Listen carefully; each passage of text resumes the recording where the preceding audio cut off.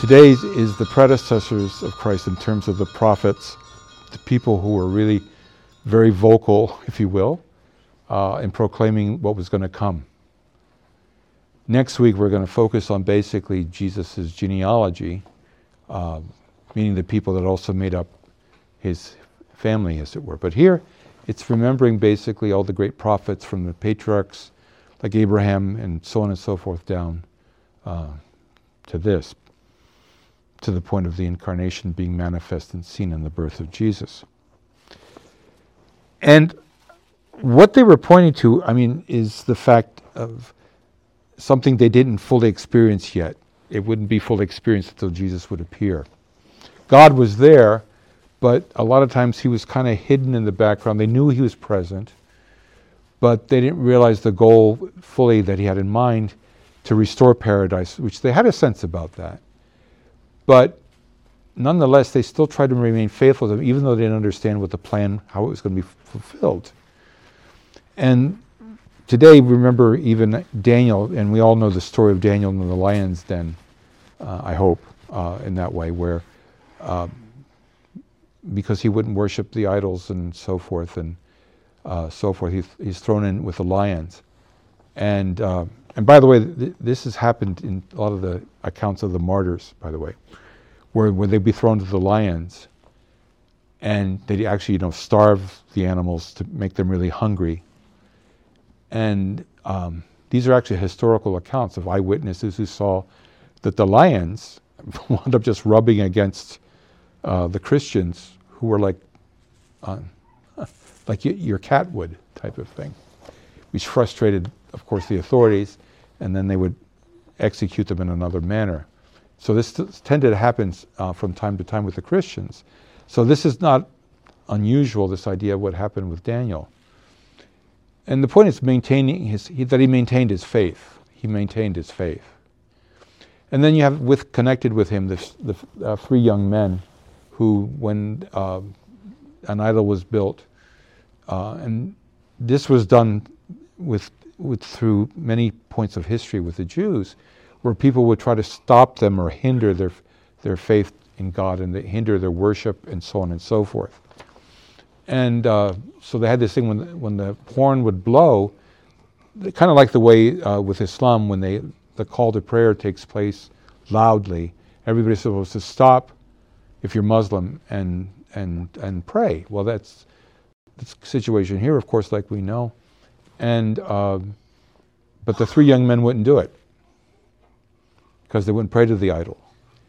And so they were arrested, and the sentence pronounced on them was they were to be burned alive, and so forth. And there's a phenomenal prayer that we have that as they're praying and they're saying to the king, even if God can deliver us if he wants to, but even if he doesn't, we're not going to be unfaithful to him.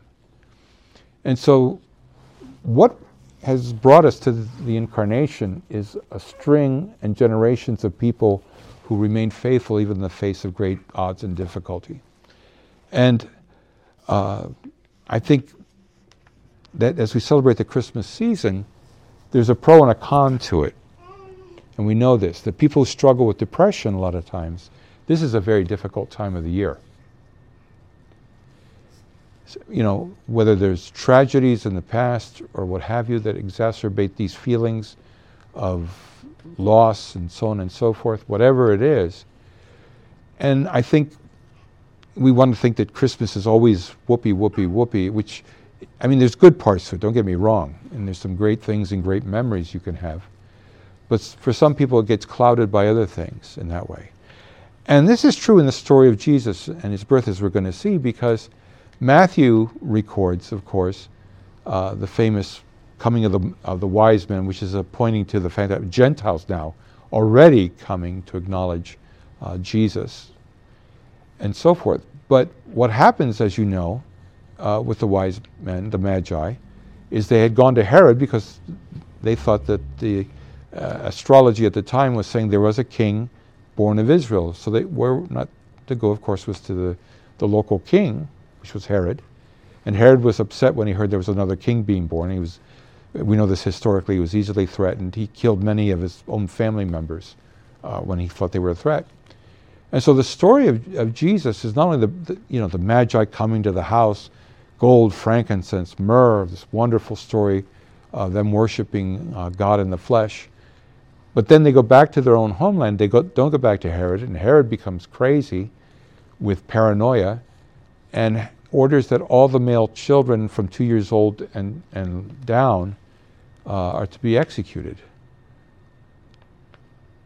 And you think, this is a Christmas story. And the point is that this time and the times that we go through are laced with difficulties. And there's the good and the bad. There's a mix. And the fact that celebrating this, the idea of it, is a challenge. And not just because we're trying to get decorations and get together with family members and friends and so on and so forth, but the fact that God comes into the middle of the mess of this world. And I think that's the thing with what we're seeing with the birth of Jesus. God comes, and he comes in the form of a frail newborn infant. He should come, on the horse right away now and beat up the enemies of God's people and, bust up Herod before he can hurt the other children and so on and so forth. But it doesn't work like that until finally the end, when he comes to finish what he started. That in the process, what is going on is Christ appears in order for us to see how and who it is we're going to partner with. And I say that too because a lot of times we think of church as being the place that everything's perfect. If we're there, everybody's marriage is perfect, your kids are perfect, your job is going well, your health is, et cetera, you're never going to get sick, as if that's a reality, and so forth. But it's into this that God comes and invites us to partner with him, because he's taken on our frailties. He's taken on our human reality into himself. And that's what we're celebrating with this season of Epiphany that begins with the birth of Jesus. And then it's completed, if you will, with the story of the baptism, that God has immersed himself in all that is human, including our limitations, our brokenness, our fragility, our mortality, if you will, and so forth, while remaining everything that he ultimately was, but fully and organically being, immersed in us. Because healing comes from the inside out, not from the outside in. Like the Virgin Mary being the image of what it means to be a Christian, Christ comes from within. Christ comes to her actually from without, as it were, but he comes then into her and she experiences him from within. And sometimes what that means is that the outer situations are not the way we'd like them to be.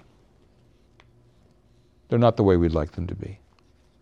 Because things have begun, but they're not quite complete. They're on the way. It's like, we know this for any of us who have children, in the beginning it's, they're cute, they're great, they're this, that, the other thing.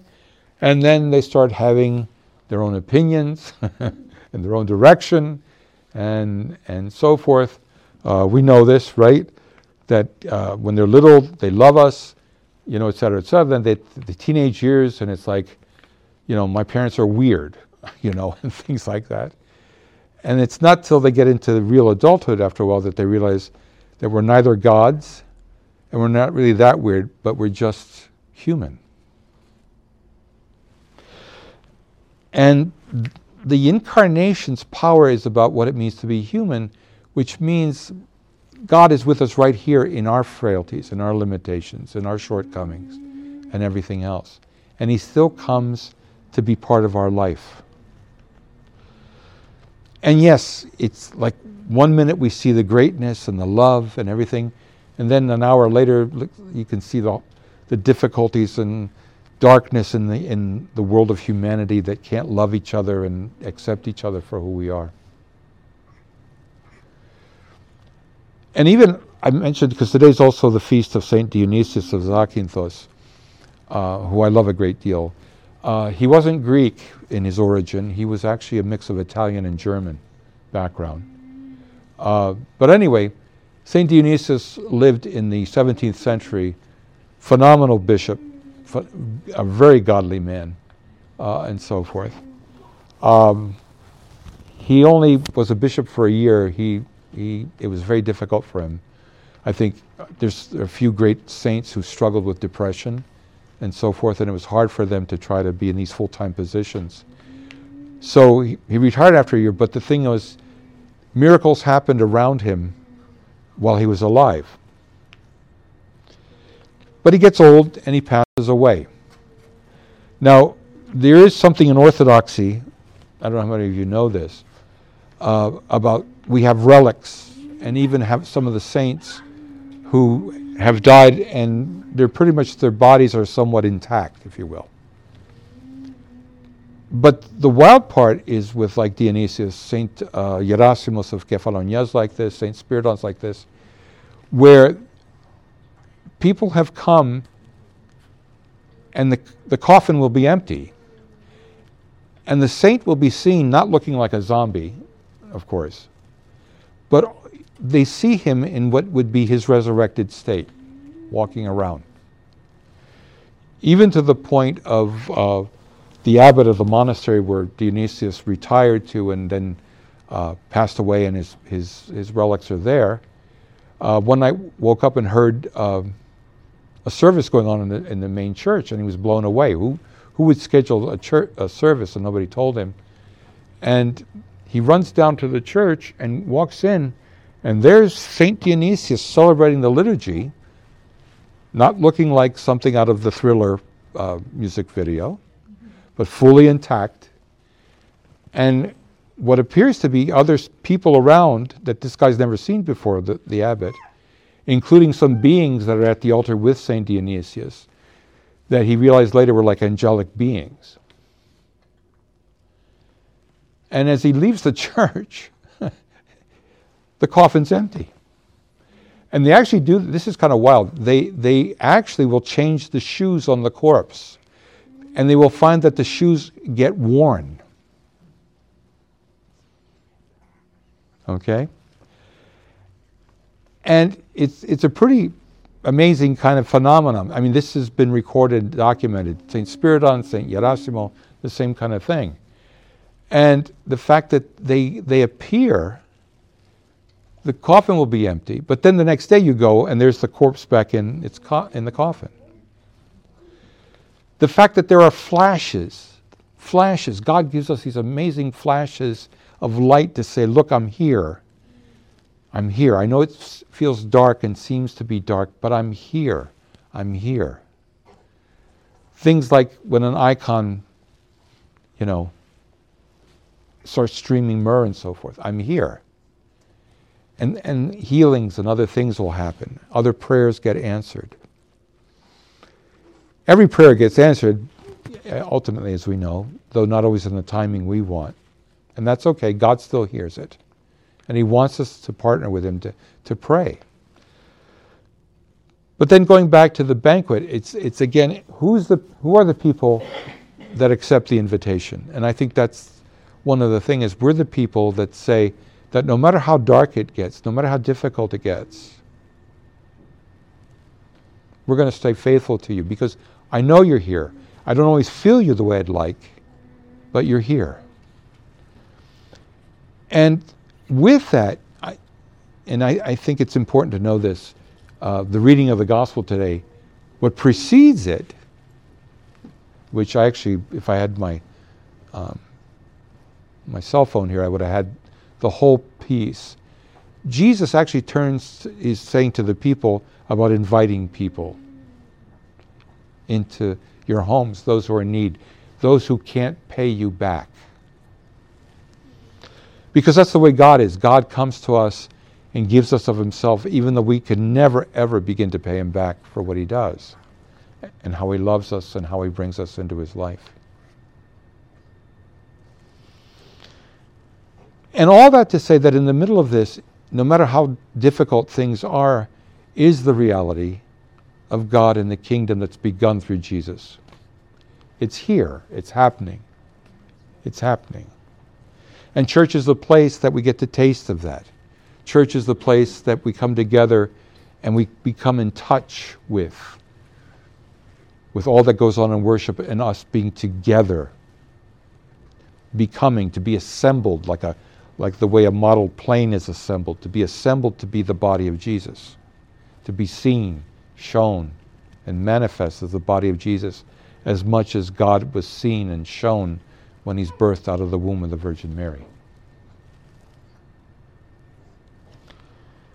So may God have mercy on us when we get blinded and forget that we're loved. And nonetheless, he never stops loving us. Let us be thankful for the people who lived without seeing the full reality yet, and we are now in the wake of those who have seen and know that the full reality is in place. It's just advancing to be brought to completion. And that we're a church that understands that it's not for the perfect. The perfect make excuses because they don't feel they need this. Because the excuses that they make, they're not bad things. God never says don't do that, don't buy property, don't get married, and any of that. That's silliness to assume that. But what he's saying is, for the people that make that as an excuse not to come and be with Christ. It's an excuse. You hear what I'm saying? It's like the workaholic who works longer hours because they're afraid to go home and deal with issues. Not bad to work, or to work well, but we make excuses. But there's just to say that like the story of St. Dionysius now, and all these other things that happen that show the supernatural reality is connected to our natural life, is seeded into us now.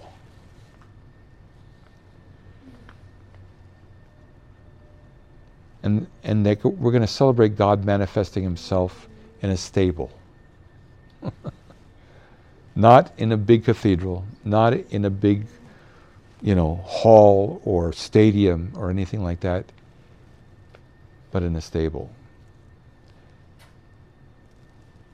And that he comes to us and invites us into this, within the stable of our own life, within the parts that don't always smell good or look good, and everyone else. And invites all of us and others as well into that. So, amen. One quick thing I want to mention is, this actually was recorded. Apparently a few weeks ago, a church was having a new pastor come. And most of the people never met him before. He dressed up as a homeless person and went to his church to see what would happen. They were trying to get him to get out.